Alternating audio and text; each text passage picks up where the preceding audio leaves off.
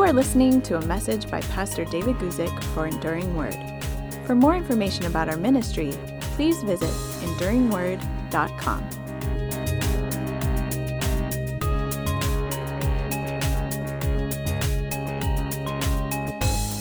Hey everybody, David Guzik here. Glad you could join me on this Thursday afternoon. I can hardly believe it. It is 2 Thursdays in a row that I've been able to do the live chat from my home here in Santa Barbara, California. Some people have asked whether we're okay with fires and such. Yes, there's some fires burning in Southern California, all throughout the state actually, but really nothing reaching right in our immediate area.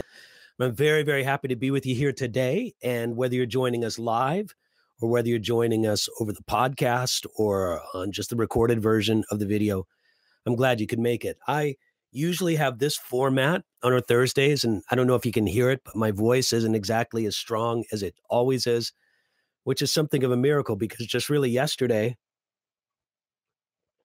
as I take a drink of some tea that my wife made me, just yesterday, I couldn't talk at all. So I'm very pleased that today I can at least speak a little bit, and we'll get through as much of the program as we can today. I start off with an opening subject and then just take whatever chat questions come in over the people viewing the video. So the question I want to open with today is October 31st important for Christians? Is October 31st important for Christians? Now, there's a lot of different things I could say about this. I could talk about Halloween and the problems with Halloween and sort of the occultic and, dark associations with it. I could talk about how churches oftentimes strategically try to use October 31st as a way to reach out to the community because it's something that the community is very open to. It's very fascinating. I don't think it's good, but it's fascinating that I've heard that Halloween is now the second largest retail holiday in the United States. In other words, it sells more stuff for Halloween than anything else. I'm kind of surprised, maybe a little bit shocked by that. The third thing, though, is what I really want to talk about, is what I think the greatest meaning of October 31st is that it's Reformation Day. On October 31st, 1517, so that's 502 years ago today, a German monk, university professor, and pastor named Martin Luther published 95 complaints against a particular practice in the Roman Catholic Church. Now, I'm going to talk about what that practice was and just give you a little bit of background on it, but I just want you to know, I'm a big Martin Luther fan. I think God used that man remarkably. I think God called him up to do something that was necessary in the church, and though there were reformers before him, I'm thinking of men like John Huss and men like Wycliffe. Though there were reformers before him, and though there were reformers after him, and other reformers during his time, Martin Luther did not do his work alone. At the same time, God used Luther in a particular way. And so you can tell right here on this one side, I got my Martin Luther bobblehead. And in honor to his remarkable wife, Catherine von Bora, I've got my bobblehead there. I got this little Playmobil figure of Martin Luther. These were all the rage in Germany some years ago when they first came out. People thought they were very popular. I've got a can of Luther Ink. It's an energy drink that I got in Wittenberg. It's just kind of a Jagger thing, but something like some kind of energy drink, like Red Bull or something like that. But it's from Wittenberg, and it's referring back to some contest or some spiritual warfare that Martin Luther fought with the devil regarding ink. I'm not going to get into that right now. But here's the other thing I want to show you. I don't know if you got this, the Martin Luther Nutcracker.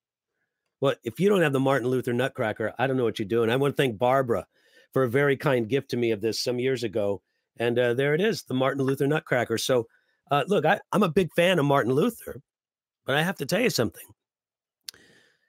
We celebrate October 31st because it was said to be on that day that Martin Luther nailed the 95 complaints, or the 95 theses, to be technically correct, to the door of the Castle Church in Wittenberg, Germany. Now, this is what I got to be honest with you about.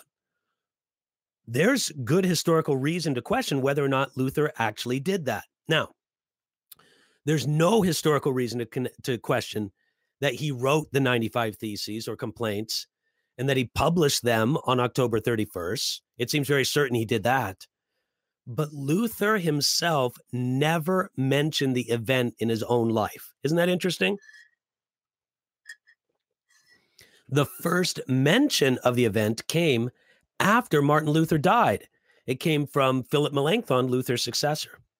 Now, we would generally regard Melanchthon as being a reliable guy. He wasn't a crazy man or a guy just to make up things. But usually historians are looking for a little more in the historical confirmation department than just to hear that from one person after the event. But for sure, we know this, that on October 31st, 1517, Martin Luther wrote those 95 complaints or theses, and he sent them to a few religious and civil leaders. And that was the spark that ignited the fire of the Reformation. Let me tell you something. We owe a tremendous debt to Martin Luther and to the God who, through him, brought so much necessary change to the church. Sometimes the work of Martin Luther in the Reformation has been expressed in what's called the 5 solas. Sola Scriptura, which means the Bible alone. Sola Fide, which means by faith alone. Sola Gratia, which means by grace alone. Sola Christus, which means by Christ alone. And Sola Deo Gloria, which means to the glory of God alone. And I believe that. I believe those 5 solas. I think they're very important for the church today. I'd love to do a YouTube series on the 5 solas because I think they're important. I think we want to be those kind of Christians. The Bible alone, faith alone, grace alone, Christ alone, to the glory of God alone.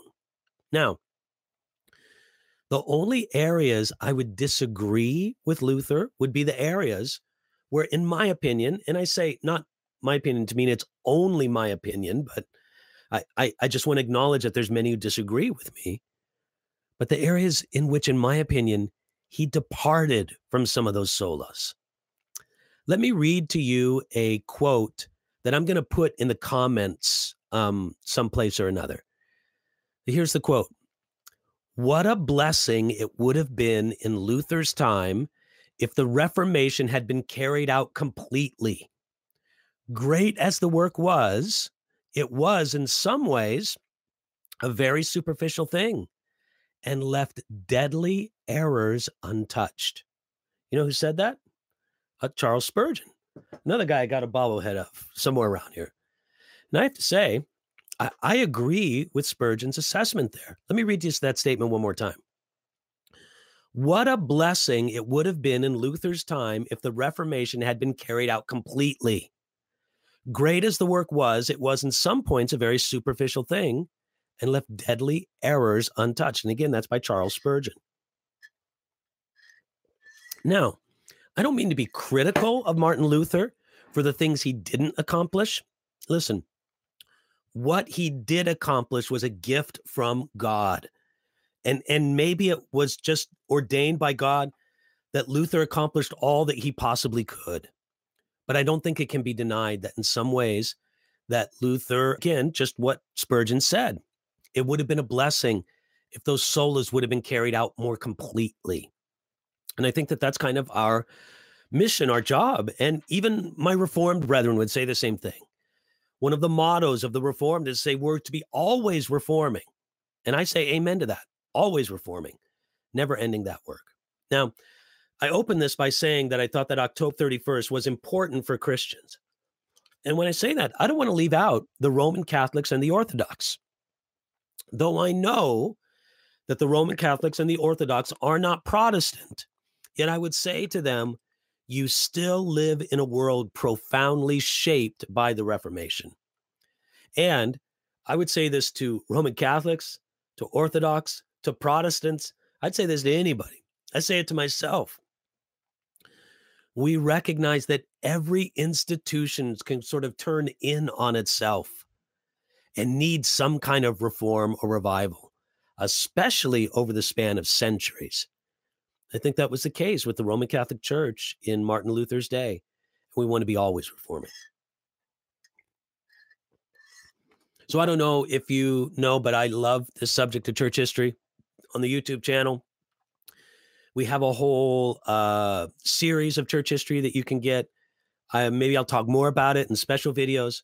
But right now, let's go to the questions and comments here in the chat window. Thanks for everybody. Hi to everybody. So pleased that so many of you could join. Ian asks, can you speak to lordship salvation? Is it biblical? All right, Ian. Let me sort of give a little definition of what most people define as lordship salvation. Lordship salvation is the basic idea that Jesus Christ isn't your savior unless he is also your Lord. The idea that it's possible to have Jesus be your savior and not be your Lord is an idea held by some people. Now, I know so much of this gets down to precise definitions and concepts. It's worthy to talk about. But I would just say this, Ian. I believe that the Bible is very clear that not only is faith required for salvation, but I would regard it to be the twin of faith, or maybe I'd even define it as the other side of the faith of coin. There's one coin of turning to God. On one side of it is faith. On the other side of it is repentance. I mean, there has to be faith and repentance.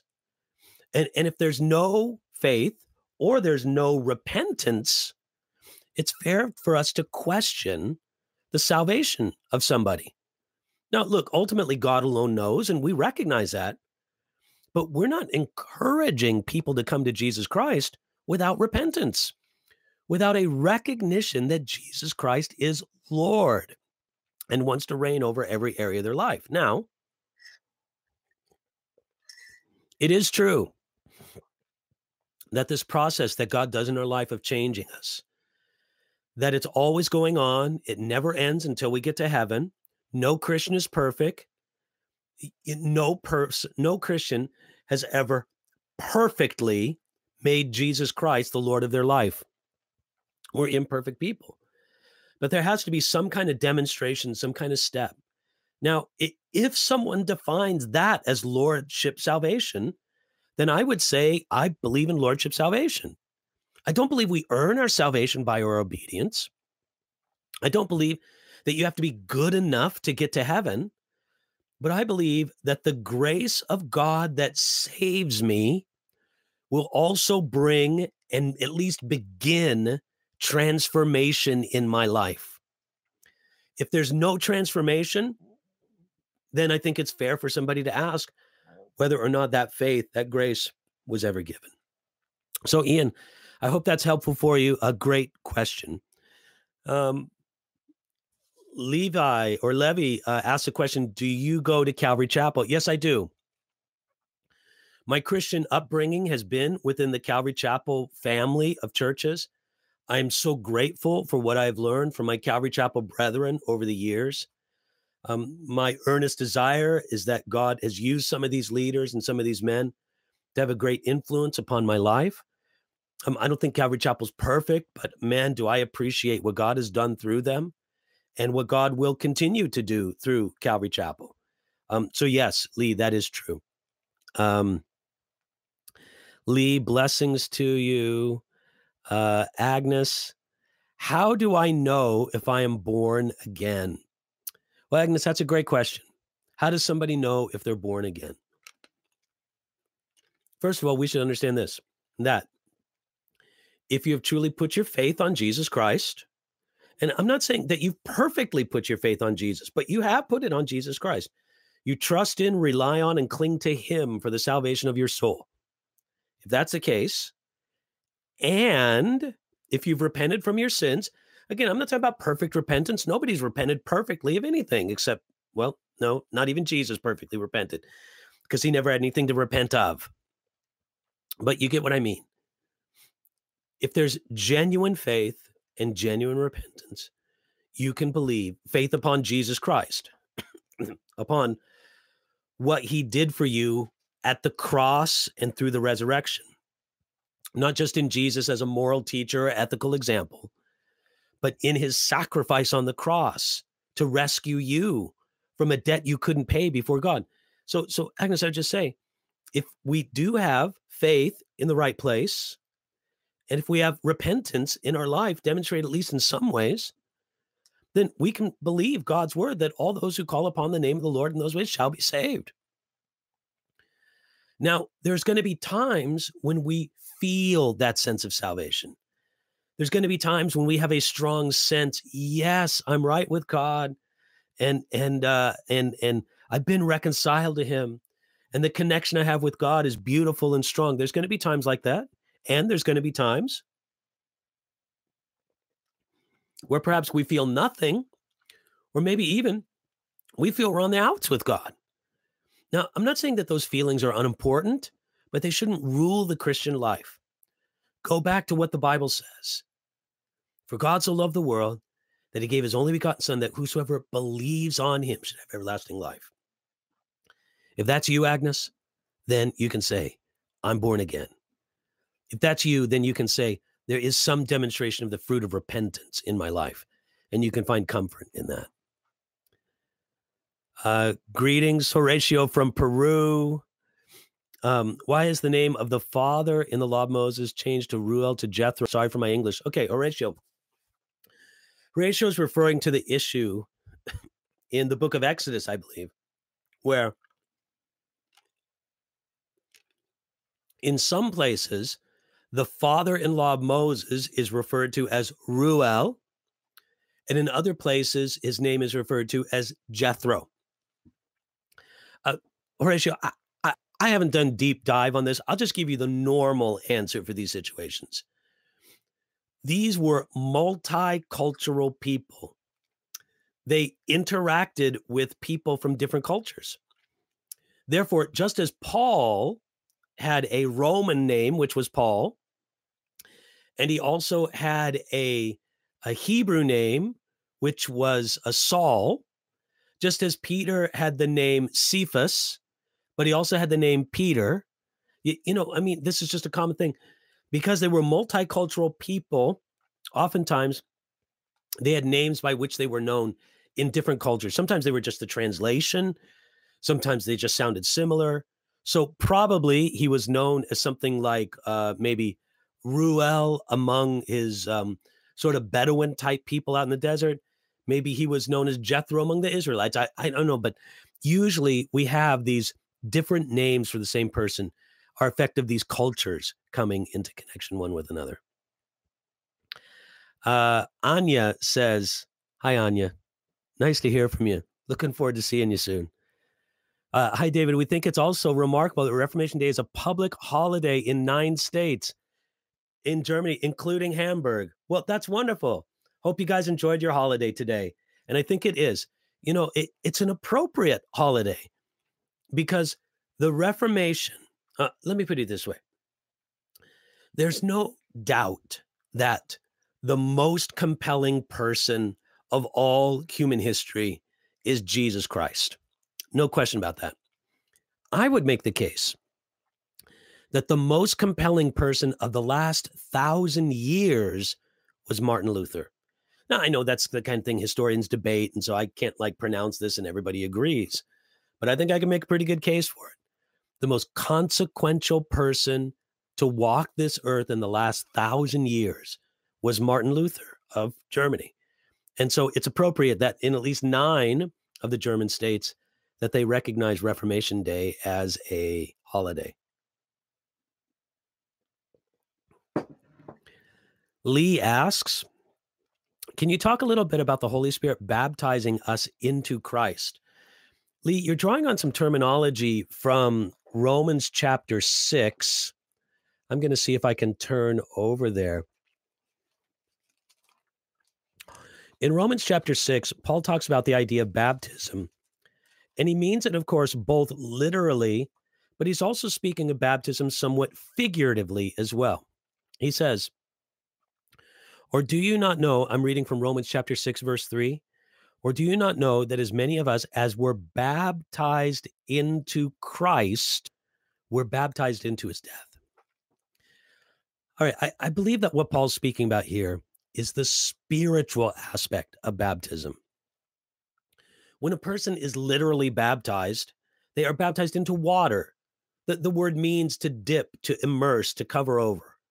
So you think of somebody being baptized into water baptism. But that's not the only kind of immersion that the believer is to experience. There's a such thing as the baptism of the Holy Spirit, to be immersed in the Holy Spirit. Jesus spoke of people being baptized with the Spirit and with fire. In other words, immersed both with the Holy Spirit and into fire. I believe he meant that in the sense of suffering or trials. And then also, we have this idea here in Romans chapter 6, verse 3, of being baptized, being immersed into Christ. And I think what Paul is doing is he's drawing together the image of baptism and saying, just as much as a person is completely immersed into water, into literal baptism, so the Holy Spirit, when we are saved, he baptized us into Jesus Christ. We are completely immersed, completely identified with Jesus. Okay.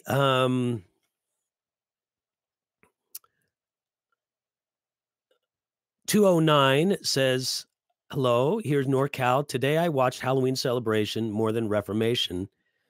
What do you think is right for Christians to celebrate the evil originated celebration as culture? Thoughts?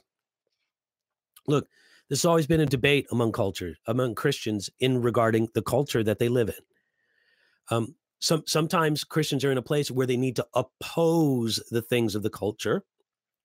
Sometimes Christians are in a place where they need to use the things of the culture to reach the culture for Jesus Christ. And other times Christians just kind of ignore it one way or the other. I think that in different places with different believers, there may be different answers, but if there's any kind of, we shouldn't celebrate the evil. This shouldn't be our focus at all. And it's an opportune time to warn people of the dangers of occult, of new age things, of these kind of things. But at the same time, many churches often, some don't have anything to do with it, some use it as an opportunity to reach out to the community. I think these are sort of individual calls, but I would exhort Christians to use it as an opportunity to teach people about the reality of the dark, malign spiritual realm, spiritual deception, and to say that we as believers, we don't need to buy into that. We can live by the light and the truth of God. All right. I'm going to be straight with you, friends. My voice is kind of tiring out. I'm going to go through these last ones and give some quick answers to them. And then maybe I'll come back and hit them for a longer one in another Q&A time.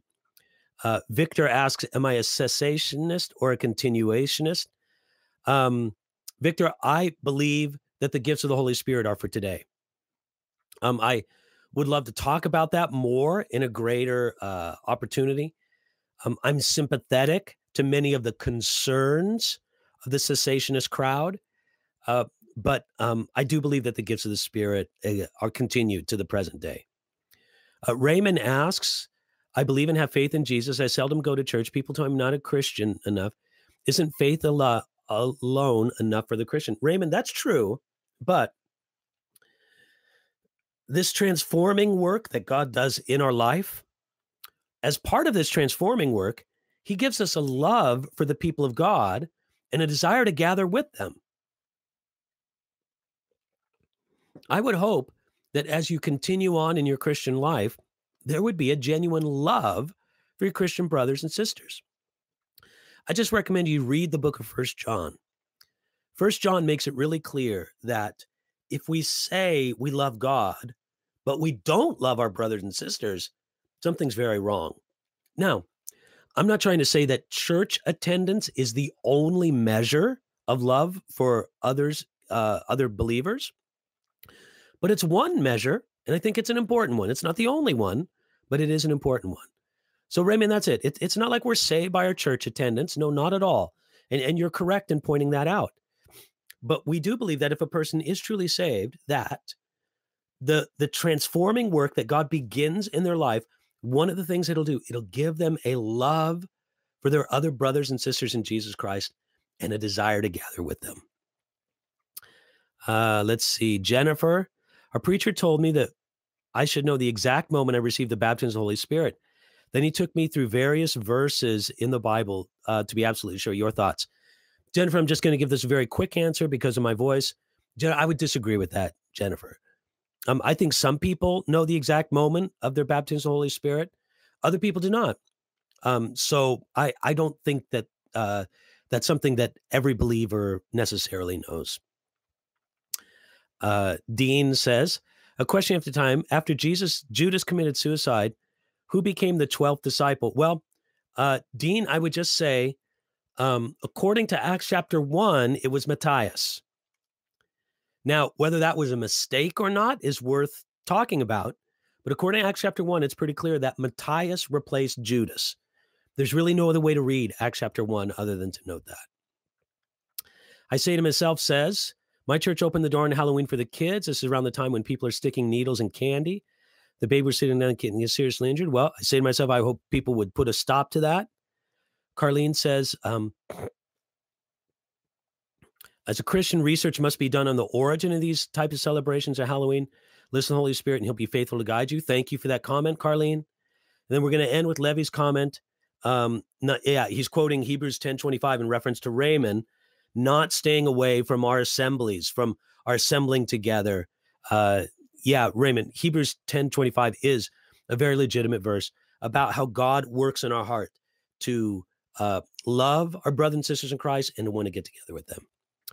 All right. Again, because my voice is kind of having a tough time today, I'm going to cut it a little bit early. I want to thank everybody for tuning in. I can't tell you how excited I am to be back here for 2 weeks in a row. And the best I can tell, looking at my calendar, I'm going to be back here next Thursday, 12 noon Pacific time, to be here for another Q&A. I hope you can make it. Remember to subscribe to the channel. Remember to click a like. Remember to, let other people know we're happy with what God is doing with the YouTube channel. And thanks to all of those who pray for the work of Enduring Word, those of you who pray for me and my voice. And God bless you. Glad you could join me today.